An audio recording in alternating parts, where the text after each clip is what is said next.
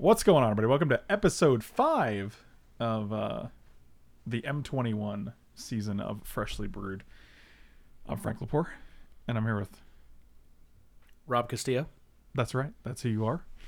And today we're going to do a little something different. Today we have a list that Rob came up with that we're going to do for all the new sets moving forward for an episode. And it's a list of 5 cards from the new set, so M21. And we each pick 5 of the cards on the list. We don't share them with each other until the actual cast. And the first card is the OP mistake, maybe mistake that they made, the organized play, a mistake card that was in the set. Second is any pet card that we may have. Third is a card that we expected more from. Fourth is a card that we think will shine soon that hasn't yet. And 5 is the next card that we want to play or like brew with. All right. I'm ready to go, man. I'm excited. I've been putting this list together. Yeah, Rob suggested this to me last week, and I thought it was a great idea. And so we both put lists together, but we haven't actually discussed the lists with each other. So let's do it, man. Who wants to go first? You want to go first, or should I go first? Yeah, I'll go ahead and go first. So we're starting with our OP card. I am anxious to see how many of our cards sync up. I don't think many, but I definitely think we might get 1 or 2. I am curious to see what they might be. All right, so ready. My number 1 card for most OP, and I feel like it might have been a mistake, is Eugene. Mine is also Ugin the Spirit Dragon. That's hilarious. Yeah, I agree with you completely. Yeah, I put it on the list. I've played a good decent amount of Standard. It's the only card. And let me clarify, too. I'm speaking in the context of Standard here for this card itself. I couldn't come up with really anything that for older formats. But I've played against this card so many times, and when I realize I'm playing against this, a deck that's ramping into it, I'm like, okay, I have to kill them before they ramp to 8. And the problem is that, like, it's not hard for them to ramp to 8. Like, usually you're going to play Nissa on turn 4, and then you're playing Ugin as early as turn 5. Yeah. It's right? Like, if you play Euro or Growth Spiral, then you have 5 mana on turn 4, or, any other things, Arboreal Graze, or whatever you want to call it. Then on turn 5, you can untap your 5 forests, add 10, and then just play Ugin. And that's pretty good. I'm gonna be honest. I hated playing against it so much because I told you I was playing that Paul Blade deck with the Winota and all the pups, and I love it. But there were so many times where I just felt like Ugin was destroying me, and it wasn't fair. So I joined the movement, and Oh my god! Did you call it Paw Blade? Yeah, that's like the coined name on Twitter right now is Paul Blade. That's a great name. It really is. It really is a great name. Great deck too. It's a lot of fun. Yeah, but so, like, basically, like, I just I feel like, because even if you deal with the Ugin, like, they still have a Nissa on board, so it's just one extra thing that the deck is going to have in it that, like, you actually have to deal with within, like, 1 or 2 turns. Like, you don't really get that much time with the Ugin, and it kills all of your permanents. So, like, what do you... I mean, like, literally, if you're playing that Winota deck, which I also think is very, very good, like, all they do is, like, -4 it, and you don't have a board. And they still have Ugin and Nissa. Yeah, I think... I'm sorry, go ahead. No, I was just going to say, it doesn't... And the thing about Ugin is it doesn't even kill the forests that become 3/3s with Nissa. Yeah, exactly. Yeah, they're colorless. Yeah. Yeah. Ugin has soured my taste enough that I decided to start playing it. Obviously, there's Simic colored decks that are ramping into it, like you said, with our own Growth Spiral and Nissas. You know me, and I know you. We don't like to play those decks. So I tried a red-green version. That was because you know how much I love Chandra, and that Chandra's phenomenal. And I wanted to do something different. And there were so many games I played on the ladder where I have no cards left in hand. They have a lethal board, and I'm like, all right, just got to rip one of my 4 Ugins here, and then, survey says, and then I just slam an Ugin, and then they concede. That's how bad it is. Well, yeah, because it's like a board wipe, but you still get to keep an 8-mana Planeswalker. Yeah. Definitely OP. You know, and like, and how many decks are playing the full set of 4 8 mana cards? Like, most decks I've seen are running 4 Ugins, right? And that's a lot. It's easy to get there. And like you kind of touched on before too, there's so many different cards that ramp into it, but at the same time, like in the old days, you would play like Cultivate is kind of like a ramp card that's traditional because it's not doing anything else. It's rampant growthing you, and yeah, it's nice, it gives you an extra land, right? But if you're playing Growth Spiral, you're drawing another card. If you're playing Uro can come back. Nissa stays on the battlefield. Like Right. And Nissa just doubles your mana. It's not even like, it's not like, hey, I played for 5 mana. I played one more ramping. Like, I played one of the Circuitous Route or whatever the card was called back in the day, add like two lands to the battlefield, right? Like, that's great and all, but it still only ramps you from 4 to 6, and then you untap and go to 7, right? So you'd still need one more turn to like really go off. But like Nissa's like, all right, I'm gonna double all your mana, so you go from 5 to 10. Yeah, that's pretty ridiculous. Or like, I mean, you have to have 5 for Nissa, so then you go to 6, you go from 5 to 12, I guess. So it's like, okay, that's pretty good. And then like, not only that, but like in the previous world, like if you play Cultivate, you don't also have a second Planeswalker on board when you play Ugin. So if you deal with the Ugin, you're like, oh good, my opponent doesn't have much else because they spent most of their time ramping to Ugin.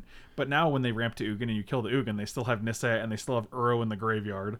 And it's like, they still have the 3/3s that Nissa made. Like, it never ends. Yep. Yeah, I'm with you 100%, man. That's the struggle. That's the struggle of Standard. Right, like usually, you know, to get to your payoff cards like Ulamog or Ugin, you had to play like all these cards that weren't very good. You know, like Woodworker's Puzzle Knot would be in the deck because it's like, oh, I need the 3 energy to activate my Aetherworks Marvel. And these cards don't do much, but like you're playing them just to get to that payoff card, which is, you know, Ulamog in your deck or Ugin in your deck, whatever. But now it's like there's no cost to playing these cards that ramp you like Nissa or Uro or Growth Spiral. Like they're just basically free cards you can cram in your deck that also act as incredible threats. Some of the best threats in Standard. Yeah, exactly. I was gonna say it's just your deck is filled with more power. Like it's ridiculous. Like there was that one card from Amonkhet that was like Hour of Promise. Was that the one? Like the rare one that was like put 2 lands into play. If you control 3 deserts, make 2/2s. I love that card. Yeah, that card was great, but even that kind of like pales in comparison to all these other cards because that card was 5 mana, and so is Nissa. You know, it's like I think Nissa is just a little bit better. Yeah, plus the 6, leave behind a 3/3, and I got more than 2 extra manas. Right, and like the zombies, I believe, came into play tapped from that card, so like they don't even have blockers. Whereas like Nissa, it's like make a 3/3, attack immediately, still have a 3/3 because it has vigilance. I can tap it for mana. Like it does 10 different things. Yeah, I hear you. Yep. So Eugene, unanimous, call it whatever you want. It's uniquely overpowered in Standard. I agree. I think it was a weird choice to include in Standard. I don't know like what the reasoning was. Like, hey, Standard really could use an Ugin right now. And you know what? To touch on that real quick before we move on to somebody, I can't remember who it was, but I read on Twitter, and this was actually after Ugin was spoiled, and people were like, "Oh my god!" You know, everybody was already down. Like, I could see what's happening. They said it actually probably would have been better to see them reprint Karn, 7 mana Karn, instead of Ugin. I think Karn does less. Right. And I think like when you're play the turn before Karn or Ugin is Nissa, it doesn't matter which one it is, right? Like they're gonna have 7 mana, they're gonna have 8 mana the next turn anyway, so it doesn't matter, right? Like so the mana cost is marginal, but like I think Karn just deals with 1 permanent and he has to -3 to do it, whereas Ugin can deal with the entire opponent's board, or just plus to like 9 or you know whatever ridiculous amount that dude goes up to after one activation. Yeah, I think I think Karn might have been the right choice and actually would have been kind of interesting because I don't think Karn does enough, as funny as that sounds. I don't think he does enough in Standard right now. Like, I would play it. You would probably find a way to play it because nobody else would, you know? I think it's good. I think Karn would still be good, but I think it's that nice middle spot between Ugin and nothing else. Yeah, I'm with you there. That would have been sweet. I don't know. It's... yeah. I just look through the lists and I'm like, oh, 4 Ugin. Oh, you got 4 Ugin. Okay, cool. You know, and it's just like, well, all right. Anyway, enough about Ugin. Let's hit the number 2. You ready? Man, I feel like you and I are gonna pick the same card again. The number 2 is what your pet card is. Rob, what is your pet card for M21? So right now, I'm on the Sublime Epiphany. Oh, really? Mine, I have Sublime Epiphany / Elder Gargaroth. I said Elder Gargaroth was an honorable mention because I've been talking about it and really excited about it. I think it's just a cool card. It has a bunch of abilities, and I just think it's a fun card. How sweet would Elder Gargaroth have been in like Con Standard? I think it would be great in Con Standard. I would also like to go turn 5 Elder Gargaroth, turn 6 Sublime Epiphany, copy my Elder Gargaroth, and make 2 of them. I'm doing that now. I'm doing that for you. I believe in you. I want you to record it, and I want to see it happen. Dude, it's gonna happen, and I'm gonna send photos in chat. It's absolutely gonna happen now because I've been wanting to build, obviously, pet card, right? I'm like, what cards are really good with Sublime Epiphany if I'm only really using it to copy? Like, what's the best thing I can get that's non-legendary? And I've been like, well, I like the Elvish Visionary Llanowar Elf dude, but like, I've been stuck. That's cool. Yeah. I mean, you don't even if you don't get the copy mode, like, the card is still amazing, right? Like, it's still, you're countering a spell, you're countering an activated ability, you're returning a non-land permanent, you're drawing a card. Like, it does literally everything you want a card to do. Dude, the other day I freaking countered a Hydroid Krasis in the ability. It felt so good. Oh, that does seem good. Hydroid Krasis on the stack, you counter both parts, and you draw a card. Yeah, and I put something. And you can bounce one of their lands in play. It's non-land permanent, I believe, but yeah, I did not. I bounced a permanent too, dude. It was so nice. I ended up losing that game though. See, that's disappointing, and that I would not have expected. Yeah, that was an ending to that story that was not predicted. Yeah, I know. It got sad real quick. It did. It really went downhill. You were like, "Oh my god, it felt so good. I countered this Hydroid Krasis and the activated ability. I lost that game." And I was like, "Oh wow, what a twist!" 1, 2, 3. What's he got? 5 abilities on it? That's pretty good. I mean, Cryptic Command has 4 abilities and it costs 4. Mystic Confluence has 3 abilities and it costs 5.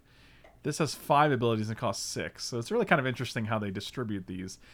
I mean, also with blue cards, Mystic Confluence and Cryptic Command are both 2 of my favorite blue cards in Magic. So it just stands to reason that Sublime Epiphany would also be one of my favorite Magic cards, one of my favorite blue cards from this set.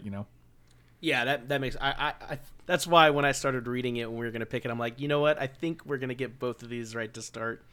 That's pretty hilarious that number 1 and number 2 are both the same. Yeah, I'm with you there. Yeah, I was gonna say, I've just been trying to build decks. Honestly, my first thought was, I want to find. There's the loop that people do where you have the creature that when you make a copy of it, it returns it to your hand. What is it? What card? There's a 5 mana 3/3. That when it enters the battlefield, you return a instant or sorcery from your graveyard to your hand, so you can loop it. What dude is that? Is that just like an uncommon dude? It's I think it's an uncommon. I think it's called Shipwreck Dowser or Shipwreck Looter. But it's got ship in the title. All right, I'll look it up. Yeah, and it's from M21. Yeah, correct. It's again while you're looking it up, I'm pretty certain it's 3 blue 3/3 prowess. When it enters the battlefield. Oh, yes. Shipwreck Dowser, 3 blue, right? 3/3 prowess. Return instant or sorcery from your graveyard. Yeah, okay, cool. It's the card we compared to, like, is it Chronarch and Oromancer, I believe? Not Oromancer. The one, like, the 1/2 for 4 that returns an instant or sorcery to your graveyard. Oh, Archaeomancer. Archaeomancer, yeah, okay, cool. Yeah, so what about...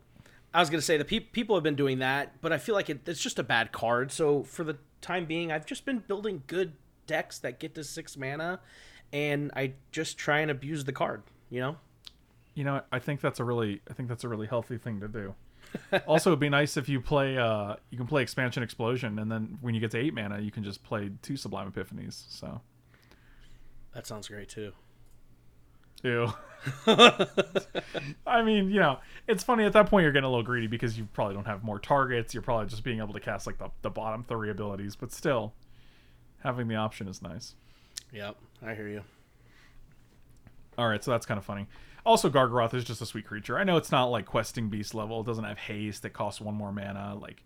But I mean, still, like both of these cards, Sublime Epiphany and Elder Gargaroth, have like multiple bullet points on them. They have 5 different. One has 5 modal choices. The other has 3 modal choices. So I think the lesson here is that I really just like cards that let me have choices in the game. I was gonna So, say you're an option man. That's I all like you the are. versatility of these cards, right? Like in different situations, I can do different things. So Yeah. Yeah, and let me add real quick, too, before we move to number 3, just a quick touch. If I had to pick a second card when I was trying to choose, it was a close second, but I would have picked Discontinuity, and I think it's wrong to play this card where I'm trying to take extra turns, and it's absolutely right to play it as a 2-mana or a 6-mana counterspell. It's so good. I agree with that. It is a hard counter in those situations if you cast it on your turn. Yeah. The only problem is that, like, if you're casting a spell and they counter it, you can't use it to counter their spell, or else you lose your spell as well. Right, yeah. I was thinking more so like I've been using it to, they have creatures on the battlefield and then go to their turn. And then, a lot of people will think, oh, I'm going to upkeep it so I can just time walk them. Well, you can literally allow them to play a spell in their first main phase and then cast it to counter the spell, stop them from attacking, and take a turn. You know what I'm saying? Like, it's even better that way. Oh, so you're kind of using it as a time walk, but also a counter spell in one. Exactly. Which is, I mean, like, that's kind of like what Time Stop did, right? Yeah. Yep. But you get the versatility of having like the 2-mana card. So yeah, okay. The third card on our list is the card we expected more from. A card that like we thought was going to be really sweet, and has not really impressed us, I guess. So you go with this one. You go first with this one. well, Rob, I think the card that's on both of our lists No way. is Basri Ket. Oh. All right, I'll be honest. That's not my card. But I want to hear your reasoning. That's hilarious. I mean, okay, so oh man, you had me think it was. You had me think it was your card. Dang it, that's so disappointing. No, the reason I picked it was because it was one of the cards that we talked about a bunch in our review, and you actually kind of sold me on it almost. And for a 3-mana planeswalker, like the ability to like, put a counter on a guy, and then the other ability to make a bunch of tokens, like it just has just a very strong planeswalker. Like if you go turn 1 guy, turn 2 guy, turn 3 Basri, like you make 2 extra creatures, you can start putting counters on your guys, and even the ultimate's very, very good. It's very, very Liliana of the Last Hope of esque. So I don't know. I thought we'd see some sort of mono white offerings in Standard, but again, like maybe there's no mono white decks that play 1-drop, 2-drop, 3-drop because they just go Ugin on turn 5 and kill everything you own. Who knows? You hit the nail on the head. I played this card obviously right when Standard first started, and I thought the card was it's a great card, but you cannot defend from what other people are doing is the problem. That's the problem. Yeah, that sounds about right. I mean, like, I don't know. You compare like Basri Ket at 3 mana to Uro at like 3/4 mana, and you're just like, well, that's a 6/6. That's gonna gain you 3 life every attack. That's gonna draw you a card every attack. Like, I mean, again, Uro is a card that has versatility. It's great in the early game. It's great in the late game. It's great in the late game. Like, it's never a dead card. Whereas like Basri Ket, if you don't have any creatures on board, he's not doing anything. Yeah, it's womp womp. One thing go ahead. No, I was just gonna say it's a real top deck downer if you just have nothing on board. Like, whereas Uro is never dead. It's always gonna draw you a card. It's always gonna be good in the graveyard. Like, so. Yeah, what I was gonna add is I think the card, like we touched on in the review, I think we described the card perfectly. I think it is a normal 3-mana planeswalker that is good. It's just outclassed right now. I think it's a good card. It does perfect effects for 3 mana. It's just outclassed. And the funny thing I'm thinking about it right now is that like if you go turn 1 guy, turn 2 guy Basri Ket, and I go turn 4 Questing Beast, or even turn 3 Questing Beast, like your Basri Ket's dead. Yep. Like none of the creatures you played are going to be able to block Questing Beast, and I'm just going to attack your face and also kill Basri Ket. Like it's just dead. Like it's so funny that they make all these great cards like Basri Ket or Elder Gargaroth, whatever, and like they're just all kind of invalidated by these stupid green cards from like the past 3 sets, whether it's Nissa Who Shakes the World or Oko or Uro or Questing Beast. Like they're all just so ridiculously good that they outclass everything trying to compete with them. Yeah, I hear you. I I definitely think it's an expected more from the card, but I definitely think the card design was good. It's just outclassed. Yeah, I don't think it's like that's the thing. I don't think it's a bad card. And I think in any normal standard format that has a like a low to the ground aggressive deck that doesn't just get trounced by like the green deck has a card that these creatures can't block. It has a card that gains you 3 life every time you cast it or attack. It has a card that makes 3/3s to block. It has a card that wipes your whole board. Like the green deck ironically has like every perfect spoil to like the low to the ground aggressive deck. But like in any other format, like if there was a Kithkin deck, like back when, back in like Lorwyn block standard, the Kithkin decks, like this card would be perfect in that deck, right? But there's just not this isn't the environment for a low to the ground aggro deck because it's like an overpowered mid range format right now. Yep, I hear you. And like I don't even know if control is that good because like every single card has to be countered.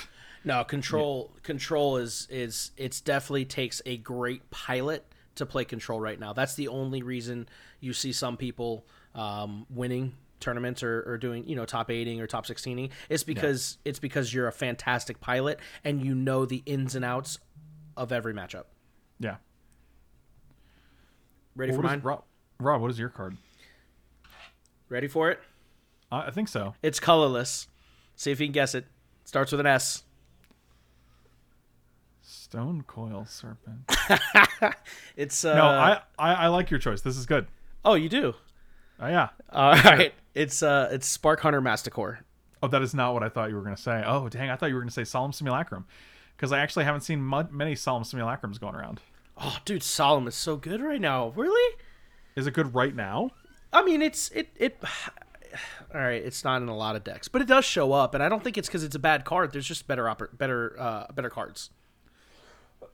So Spark Hunter Masticore, interesting. Tell me about Spark Hunter Masticore, Rob. I feel like right now it should be a perfect card. Everyone has Teferi's. Everyone has Nissas. Correct. Everyone has Ugins that can't minus and kill it or exile it. Like there are so many reasons that this card should be good. And yes, you have to discard a card, but we know that there are ways to work around that to actually, maybe could be an advantage for you. But the card is so weak at 3 mana. It's crazy. Yeah, that's interesting. I think we both had high hopes for this card when we reviewed it too, because I'm like, oh wow, they're gonna -1 Teferi. You can just come play this guy, comes down, it shoots it immediately. It's got good stats. But like, it's really mana intensive, isn't it? Like it takes a lot of mana to actually like shoot down any sort of relevant planeswalker, right? Like if they have a Nissa, you play this, you discard a card, then you have to spend another 6 mana in addition to the casting cost to like kill a Nissa. Yeah, because you definitely can't attack into it. Right, and like Murderous Rider just does that, like Murderous Rider just kills it, So it's a situation like where, and if you kill one planeswalker with this, it's kind of almost like a 2-for-1 because you're only getting, what you're getting a creature out of it that you don't really care about on the board. Yeah, it has to kill 2 planeswalkers in order to be better than like just a straight up removal card like Eat to Extinction or Murderous Rider. Even Murderous Rider, you're still getting a removal spell and a solid body, a 2/3 for 3 with lifelink. So like this, that's what this card's competing with, and it's not even making you discard a card to do it. When there's so many cards in front of your face, it's so easy to like evaluate them properly. And now that we talk about it, and we've known, like it just seems so bad. It's real bad. I mean, 3/4 is nice, and pro Planeswalkers is great, but it's not like 3 mana to give it indestructible is a lot. Like that's not cheap. Like, and also like if you're just gonna play this guy for 3 mana, like what's your opponent doing? Like playing an Oko or not, or an Uro rather? Yeah. Sorry, wrong busted 3 letter mythic blue green card. Yeah. I get them confused. It happens. Yeah, it happens to the best of us. Yeah, they sort of all blend together for me. Yeah. Listen, Spark Hunter Masticore, straight into the dollar bin. I mean, this card's never killing an Ugin, right? This card's never killing anyone. No one's playing this card. God, it's so funny that all Masticores are like discard a card. It's like what? Why? Even if they wrote a story like they used to, I don't know if they still do. I don't think they do. They just write the lore. I don't think it actually ever killed a planeswalker in the lore either. God, that's messed up, man. Even in its best moments, it can't kill a planeswalker. Even in its fictional background origin story, it can't kill a planeswalker. By the time Bazariket flipped the switch and fired it up, it was all rusted and it couldn't move. Is that what happened? Do you think this is a... Why would a planeswalker fire up a Spark Hunter Masticore? That seems like a bad idea. It's its pet. Is that true? Is that a lore thing? No, I know nothing about lore. I was just saying it's all rusty and sucks. Oh, you made this up. This is all fake. This was fake. That's messed up, man. I was really excited. I was like, wow, Rob's coming at me with the lore. No, I would never do that. I can't. I can't. I don't believe in reading. I've never read anything before, so I couldn't tell you. Yeah. Man, that's surprising. Have you played this card? You played this card personally, though? I have tried because I was playing ramp decks with Karn, with 4-mana Karn, and put it in my sideboard thinking, oh, there are probably times where I want to... Nope, never wanted it, ever. That's wild. Huh. All right. Well, let's keep rolling then. Number 4 is a card that we think will shine soon. A card that has not really broken out yet, but a card that we think has potential and just hasn't really been discovered yet. All right. Am I gonna go? Yeah, you go. All right. I picked Radha, Heart of the Keld. Oh, interesting. We know history says the ability is fantastic. 3 mana is a good sweet spot. It's got the extra point of attacking, the 3 power. I think there will be, definitely in rotation, when rotation happens, I think there will be some sort of mid-range Jund deck, and this card is just, it works. Playing lands from the top of your library historically has always been insane, especially for green decks that really want to take card advantage wherever they can get it. I mean, like we said in our set review, like this is just a combination of like Courser of Kruphix or Oracle of Moldiah, but also like in the late game she can just pump herself like +6/+6. Mm-hmm. She has First Strike, so I mean she does a lot. I mean I wish she was a 3/4, but I think she's still very good, obviously, and you obviously agree. Yeah, I like the card a lot. I have tried it. I think Jund could do something. I think Jund has tools to do that. I've seen some people try and build some Jund mid-range decks, and they've done okay. They're outclassed obviously by the card advantage from other decks, but it's a solid deck. It's not terrible. It's not amazing, but I think it's close. She's also an elf and a warrior, which are 2 relevant creature types. Yeah. Yep. Interesting. Yeah, I think she's good. I mean, typically this cards like this were cards that would like make mana, right? Like if you attack with this, add a red in your second main phase or whatever, your post-combat main phase. Mm-hmm. But this one just letting you play lands from the top of your library is very, very good. Yep. Plus you don't have to reveal it. So like if it's not a land, then like they don't get to see it, Like so you just get to look at it and be like, "Oh, it's a land, I'm going to play it." Whereas like Courser reveals it, Oracle reveals it. Yeah, the fact that you can keep it hidden is nice for sure. Yeah, it's nice that they don't just get that information all of a sudden. So. Yep. All right, what do you got? Mine is Chandra's Incinerator. And I'm actually surprised this card hasn't seen more play. I was expecting this card to just absolutely dominate in like the red burn decks in Modern.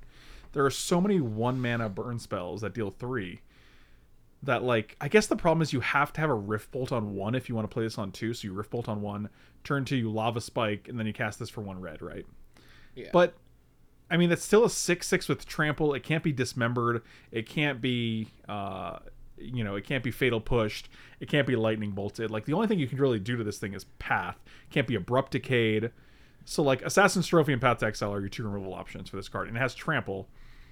But like even if you play on turn 3, you go Lightning Bolt, Lava Spike, this. Like, it's still a 6/6. So it's just, I mean, like, so many, every card in your deck deals 3 damage. So short of having lands in your hand, if you have any 2 cards in this, you're likely going to be able to cast this for 1 mana. So I'm actually kind of surprised that this isn't seeing, like, playing, like, the red burn decks in Modern. Like, I don't know. It's kind of weird. Like, I'm thinking, did I read it wrong? X is the total amount of non-combat damage dealt to your opponent. Yeah, I mean, you just make it cost 1 red. Yeah, and then it's a 6/6 trample for 1 red.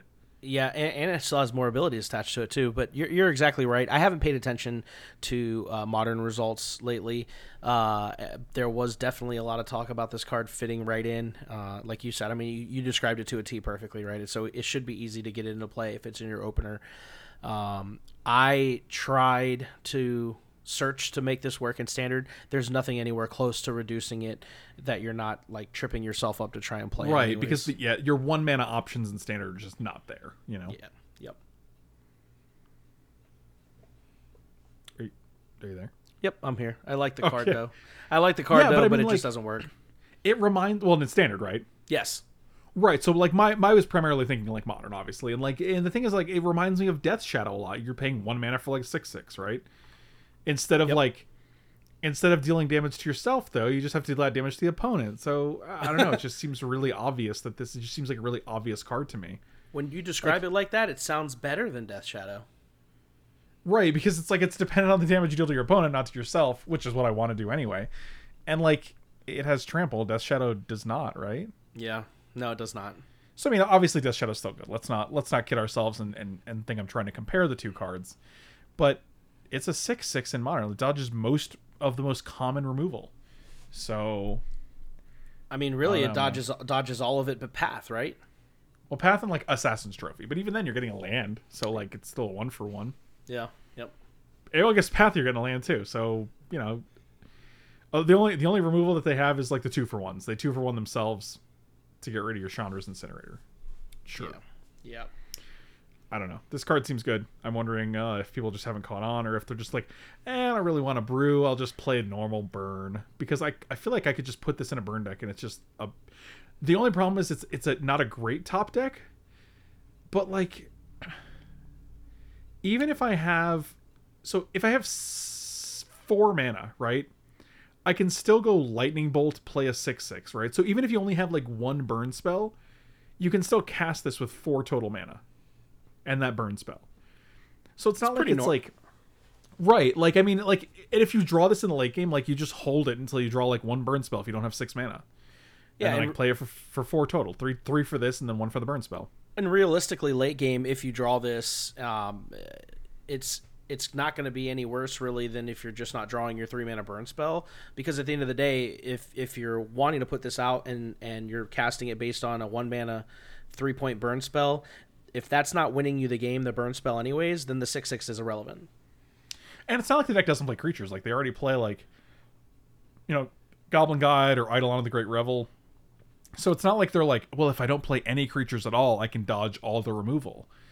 Because that's obviously not their goal, because they do play creatures, right? So it's not like you're suddenly turning on the removal by playing this. And like, I don't know, if I was playing against Burn and I knew they had 1 card in their hand and it was a 6/6 trample instead of 1, Lava Spike, I think this is a scarier card for sure. Yeah, there's very slim window where I'd be more worried about a 3 mana burn spell than a 6/6 trampler that I probably can't deal with, and that's going to be only if I have 3 points of life or less. Right, yeah. Yeah, so all right. We have Chandra's Incinerator and Spark. No, not what's it called? Radha. Yes, Radha Heart of Keld. Correct, yep. All right, so the last card that we chose is the next card we want to play or brew with. Oh man, this one has my heart right now. Oh, you sound really like I'm committed to attached. this. I'm attached. Yeah. I'm attached because this card is so good, dude. It's so good. Really? Yeah. It So is. one of the things I was like, this was kind of a hard distinction for me to make between this card and the pet card. You know? Sure, that makes sense. Pet card could have been something that I took pet card as I've already used it. I'm using it. You know what I mean? And this one I haven't really done too much with. Well, and like for me, Mystic Snake is kind of a pet card of mine, but it's not a card like I'm trying to brew around. You know what I mean? Oh, okay. That's interesting that we looked at that differently. Well, I think it's the same kind of distinction, though, right? Sure, kind of, yeah. Oh wow. All right, you ready for mine? Yeah, go for it. I'm gonna feel bad because I don't remember her full name, but it's the 5 mana Chandra. Wow. All right, I'm gonna. That's hilarious. Oh, I don't remember her full name. I don't need to know it. All I know is I know what she does. Chandra Heart of Fire is her full name. Yeah, she's fantastic. 5 mana, 3 red. Her plus to basically see 4 cards in a turn is so ridiculous. So good. Don't forget, you can still play lands. Yes, it's so good, man. And Yeah. I think she pluses to 6, so it's not like she has low loyalty, Yeah, like she she's a does. 4 going to 5. She's a 5 going to 6. Yeah, she's so good, and obviously, shock. There's nothing wrong with a shock. I'm talking in context of standard right now. I've tried to play her, like I told you, that red green Ugin deck. I played her as like a 2 of, and I just wanted more because it's so good. Yeah.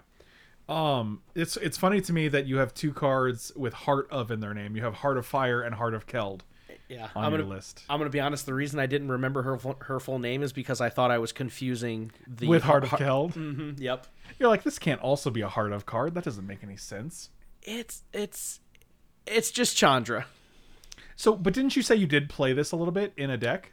So I did. I played it in the red-green deck, but I was building an Ugin deck, right? So I've been trying to find ways to take advantage of being able to cast 3 spells or 2 out of 3 spells if I rip some good flips. So I've been trying to Rip some flips. I've been trying to think in my head. I haven't put it on paper. I haven't put it in arena yet, but I've been trying to come up with ways of what are the right cards to flip to where I have 6 mana for that turn, right? Because if I'm playing it with 5 mana, assuming I hit a land, what can I maximize out of 6 mana is what I've been trying to figure out. I just haven't gotten the time to do it yet. Well, I mean, what do you got? Like a baby in a softball league and COVID? Yeah, well, mostly just COVID and and the newborn that's less than 2 weeks old. So That's it? yeah, just little baby. Okay. She's not self-sufficient yet. You're clearly not prioritizing correctly. Yeah, she's not. Yeah, well, I'm actually a little upset. She's about to get the boot because she's not self-sufficient at just under 2 weeks. She doesn't even have a job yet, I bet? Have a job? She barely even wakes up. She's sleeping half the time, God, it sounds like Michael B. and she drinks all the milk. This is unbelievable. Does she just leave it empty? She doesn't even fill it when she's done? First off, she puts her mouth on the container, Oh, my God. doesn't have her name on it, leaves it empty. Rob, I don't know what you're doing, man. You need to this situation's gotta fix itself. Yeah. My card, which might surprise you, but I was having a hard time finding a card that didn't just fall under like pet card, Sure. My card was Garrick's Harbinger. 4/3 for 3 mana, hexproof from black. Combat, whenever it deals combat damage to a player, look at that many cards. So typically 4 because it's a 4/3. I don't think they're gonna like -2, -0 this. And then you can reveal either a creature or a Garrick Planeswalker and put it into your hand. And I think this is actually like, see, whenever I look at a card and I'm like, this is probably good enough for cube, right? Like I could probably put this in my cube. Because the cost is good, the stats are good, the hexproof is good, and the ability is good because you're always going to have green creatures or Garricks. So Yeah, I think this card is actually perfect for cube because it allows you in the format where you're basically just playing nothing but 1-ofs. It allows you to search, and that's kind of what a lot of cube is. right, you get that green card advantage, card selection even. That's kind of rare. So it's just, and it's like it's not like you're playing something bad to do that. You know what I mean? Like it's like Jadelight Ranger in a sense that, but even with Jadelight Ranger, if you had a 4/3 for 3 with Jadelight Ranger, you didn't draw any cards. Right. Whereas this guy's a 4/3 for 3 always, and you will likely get to draw some number of cards if it connects. Yeah, and let's just be honest, this card on turn 2 is just pretty wicked, right?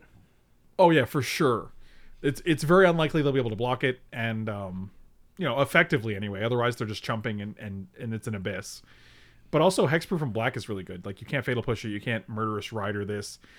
You can't grasp in darkness, you can't Heartless Act. What was the one that deals that kills a 3 mana creature? The smother eliminate. Yeah. I can't eliminate it. Like this guy just hangs out. The only thing they can do really is like lightning strike it or any of the red removal, but like it's still very good.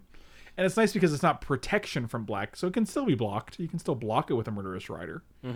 But I mean, it seems very good. I think it's just a solid creature. But it's like a fair creature, It's not like Questing Beast. It's the Bazriket of green creatures. It is, except I think it's a little better than Bazar. I think it's a little better than Bazarket actually in the deck. in a deck that it's going in, maybe. I mean, 4 powers, that's the real deal, right? Yeah, for essentially on turn 2. Because you're never getting Bazooket down on turn 2 in a white deck. Yeah, no, you're definitely not. What I was going to say is I've actually played with this card. I play with it a little bit. I tried it in the blue-green Mutate deck, and as a way, because there were a lot of times in this when I was playing Mutate that I would run out of Mutate cards, and this card just lets me find the Starix. It lets me find the 4/4 that destroys an enchantment. Like it allows me to attack and then mutate again. Yeah, it's a green impulse every turn, right? Like, and the other thing, it says nice because you may reveal a creature card. It doesn't have to be a green creature card, which a lot of times green cards do specify, right? You have to get a green creature card. These are just like find any creature. So if you're playing a 5-color deck, you can just find anything. Yeah, the card was pretty good. In the Mutate decks, a lot of times when the non-Mutate cards you put in your deck, you want them to have some sort of protection, which it does. You want it to have decent stats, right? Or let's say I mutated the Auspicious Starix onto it, and I just made it a 6/6. Now I get to look at 6 cards instead of 4. Yeah, and the other thing is, another nice feature of this card is that it's whenever it deals combat damage to a Planeswalker as well. Mm-hmm. So usually you're stuck with like, well, I can either attack your face and get the trigger, or I can get your Planeswalker out of the way. This is nice because you don't really have to decide. You just kill whatever you'd like, and you still get that trigger as long as it's connecting. Yep, I'm with you there. I think this card's pretty sweet. I might try to play with it a little bit more, see if I can find a different home. I mean, who knows? Maybe it's a good 3-drop in a Radha Heart of the Keld deck when I don't draw my Radhas. I mean, I think it's a good 3-drop regardless. You know, like this is just a solid card. Plus, it's not legendary. Like, it's interesting because it doesn't have any of the typical like restrictions that a green card would have. Legendary, you have to hit a player. You can only reel a green card. Plus, you can hit any Garruk Planeswalker, so you can play Garruk Cursed Huntsman, the black green one. You can get that guy into your hand. Like, I don't know, this card's really good. I think it's really solid. I just wish Standard was a little more less haymakery. Because I like that. One thing I do dislike about Modern Magic, and I don't know if this is just me or not, but like, I actually don't like that every creature either has to have an enters the battlefield ability or it's not good. Like, it just invalidates so many cards and so much design space. We're like, well, it doesn't have haste and it doesn't do anything when it comes into play, so it's not very good. And it's like, well, okay, but can we just design a game that all the creatures are cool, not just the ones that have enters the battlefield abilities?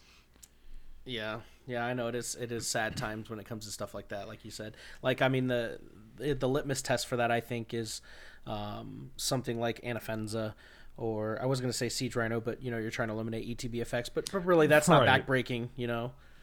Well, also, you never want to bounce a Siege Rhino. Like, if you have Teferi and you bounce my Siege Rhino, like, that's probably fine. I'm just going to play it again. You're going to take 3 more. Like, okay. You know, but, like, also bounce my Questing Beast, but, you know, it has haste, so it doesn't really matter. Like, you want to get that value before the creature gets removed, but I get it. You know, I understand why you want enters the battlefield / haste abilities on creatures, but it's just really kind of discouraging that it's a game that's like, if those are so important, like, why are we not just putting that ability on every creature, you know? Like, why aren't we just making everything have that so that we just have more things that are relevant all the time? Yep. Yeah, I hear you. It's the life of a Magic player right now. It really is. Like, I mean, you're either playing a Planeswalker or a creature that gives you a lot of value when it enters the battlefield. And, like, you know, I'm not faulting anyone for playing those things. That's what you got to do. That makes sense. But yeah, you know, yeah. As somebody who plays more brews than mainstream decks, you will never see me get upset or fault someone for net decking or for playing the best deck or playing the second best deck. I mean, that's just how Magic is played. I mean, that's not even the game of Magic, right? That's any game. That's life in general. You know, if you want to get ahead and you want to play at the highest level, that's just what you have to do, you know? So there's nothing wrong with it. No, and so one thing I liked was the Tectonic Giant. You're familiar with Tectonic Giant? 3/4, yep. Yeah. One thing I like about that guy is he doesn't have an enters the battlefield ability. He has an ability both when he attacks and whenever he's targeted, right? So, like, that's nice too, because, like, you're not getting that enters the battlefield ability, but if your opponent tries to remove him, which is the biggest reason for having an enters the battlefield ability, so, like, if you try to kill my guy, I get value out of it. Mm-hmm. It's the same kind of thing. If you try to kill this guy, you get value out of it. And and I think that's a great way to do it. Whereas like I think they should do more of that Tectonic Giant ability where like, okay, you played this guy, but I don't have to deal with it immediately because it, nothing happened when it came into play. You're not getting an inherent advantage. You're getting a kind of a delayed advantage. Or like have something like when this dies, just draw a card or whatever. Yeah, basically what you're saying is you don't get the instant gratitude. You have time to play the game, and it makes more involved decisions within the game instead of, oh, you played this card, well, it did its thing. It did, yeah. It did 3 other things, and that those things happened, and now I have to deal with the aftermath of that. Instead, it's like, well, I have this creature, so you can either choose to deal with it and suffer the consequence, or not, right? Mm-hmm. So it's still, you kind of have a choice there. Whereas, like, if I play Euro, I get the abilities. And even if you deal with Euro, like I still got the abilities out of it, right? Like, so I don't know. It's I guess that's kind of the same, but like, it's just different ways to do it. So you don't always have to be like, when it's enter the battlefield, enter the battlefield, enter the battlefield. And like, it's okay, cool, get it. And like, we all know that like the best creatures that are always going to be played are creatures that trigger something when they enter the battlefield, that give you some sort of value. Yeah. So I think if we can expand on that and kind of have it more of like a more varied kind of ability that still does kind of a similar thing, that just seems better, Yeah, you want the Siege Rhino ability that, it has an ETB, but it's not backbreaking, right? You didn't draw an extra card, you didn't play an extra land, you know what I mean? Yeah. Plus, like on Tectonic Giant, like it allows you to have like this recurring ability of like wherever, and also like if they wipe the board with like a Shatter the Sky, you're not going to draw a card. You're not going to get the ability, right? So it still allows the opponent to play a 1-for-1 game in certain situations. So it's kind of like a middle ground between a creature that always gives you an ability every single time and a creature that will most of the time give you an ability from this. Right. And I think Tectonic Giant is a really, really great design, and I wish they'd use that kind of templating more frequently. Do you think if you sat down and you devoted... let's say, Frank, I'm going to pay you $5,000 this coming week. All you have to do is from Monday to Friday, I want you to design 30 cards, 15 of them mythic or rare, the other 15 uncommon. Do you think you could come up with that many cards? Or are we at a design space where we're just so crowded that we have to do these things? No, I think so. I think 30 would be fine. I think that's a reasonable amount. I can't guarantee they'd be great or balanced, right? Like, I could definitely come up with 30 designs, I think, within 5 days if that's just what I sat down and did, and you're paying me to do that. And like the sky's the limit, so I can make new mechanics. I can make cards that are good and standard, right? I think the design space is there. I just think that like you're seeing it, like you're seeing cards like Garruk's Harbinger. Like there's a bunch of cool cards in M21. The problem is that the cards that are better than them are just so far better that it's just, you don't get to see these cards, right? It's kind of like they're kind of just in the shadows. Yeah, that makes sense. I don't know. As always, it's sad. Like I see a set, I see a bunch of cool cards that I'd love to play with, and then I see a bunch of cards that are keeping those cards back. Yep. So yeah, we all do. We're with you, man. We're with you. Like it was funny. I actually wrote an article last week for Cool Stuff about like how many about the cards that I wasn't expecting to see play, right? And it was shocking how few cards from M21 we're actually seeing play, because they're all just the broken cards like Teferi, Euro, Nissa, like Mystical Dispute, Aethergust. Like all the decks are just playing the same cards. Like they're all just playing these same cards. Yeah, Paulo Vitor made a tweet today that said he's tired of Standard because he feels like he's been playing the same format for the past couple of years. He can't remember the last time he played a different format, and that literally hit the nail on the head. Yeah, that it was crazy. Familiar. It was crazy. Yeah. I agree with him with that. Yeah, so do I. That makes a lot of sense. Like I can't remember the last time I wasn't playing against Teferis and Nissas. Like it feels like years. Wilderness Reclamation. Right. It's still a deck. Yeah. Like, remember Nexus of Fate? Remember, like, there was a Nexus of Fate deck. Nexus of Fate gets banned. Now there's an Explosion expansion deck. And, like, why are we still playing with Wilderness Reclamation? That card's, like, 2 years old. Well, they just announced it in the bans, didn't they? No. What? I'm saying no, they didn't. They didn't touch standard. Ha ha. Speaking of the bands, we'll definitely cover those in the next podcast because Yeah. that is a whole can of worms that we'll talk about. Yeah. Hey, But listen, I think we can. I was gonna say I know you want to wrap up because we're at 50 minutes. I want to just add one cool card. I think I'll send it to you later too for you to check it out. But here's a cool card that popped up in an actual deck list, that top 16 decently large event that you would never guess. Okay, it was Peer into the Abyss. First off, do you remember what that is? Yes, I do, boy. Okay, so that's the 4 triple black, and I believe, what is it? How many cards do you draw here? Target player draws equal. Half. Yep, to half the number of cards in their library, and they lose half their life, and you round up. Now, obviously, 7 mana is a whole lot, but the person that played the card was abusing it with Titan's Nest, and that's so sick. What the hell is Titan's Nest? Oh, I think I know what Titan's Nest is. It lets you exile cards from your graveyard to add Yes. 1 colorless mana to cast colored spells that don't have X. I started playing the deck. It was so much fun. How do the cards get in your graveyard? Oh, I mean, you have plenty, right? You're growth spiraling to ramp into your Titan's Nest. You're playing Tameo. You're chump blocking with Arboreal Grazers just to get in the graveyard and protect and stall a little bit. Interesting. Titan's Nest puts card in your graveyard by itself every turn. I mean, I'll be honest. I did not expect to see a Titan's Nest peer into the Abyss deck. It was super sweet. It was definitely But spicy. that is right up my alley there. Yep. Yeah, it is. Yeah. So as usual, thank you guys for listening. If you want to support the channel, you can try to do so through Anchor, where you can find this podcast, or you can find us wherever podcasts are. Actually, so Spotify, Apple, Google, wherever you guys find podcasts. And thank you guys for listening. Let us know what you think, and we'll see you guys next time. Thanks so much. Thanks, guys.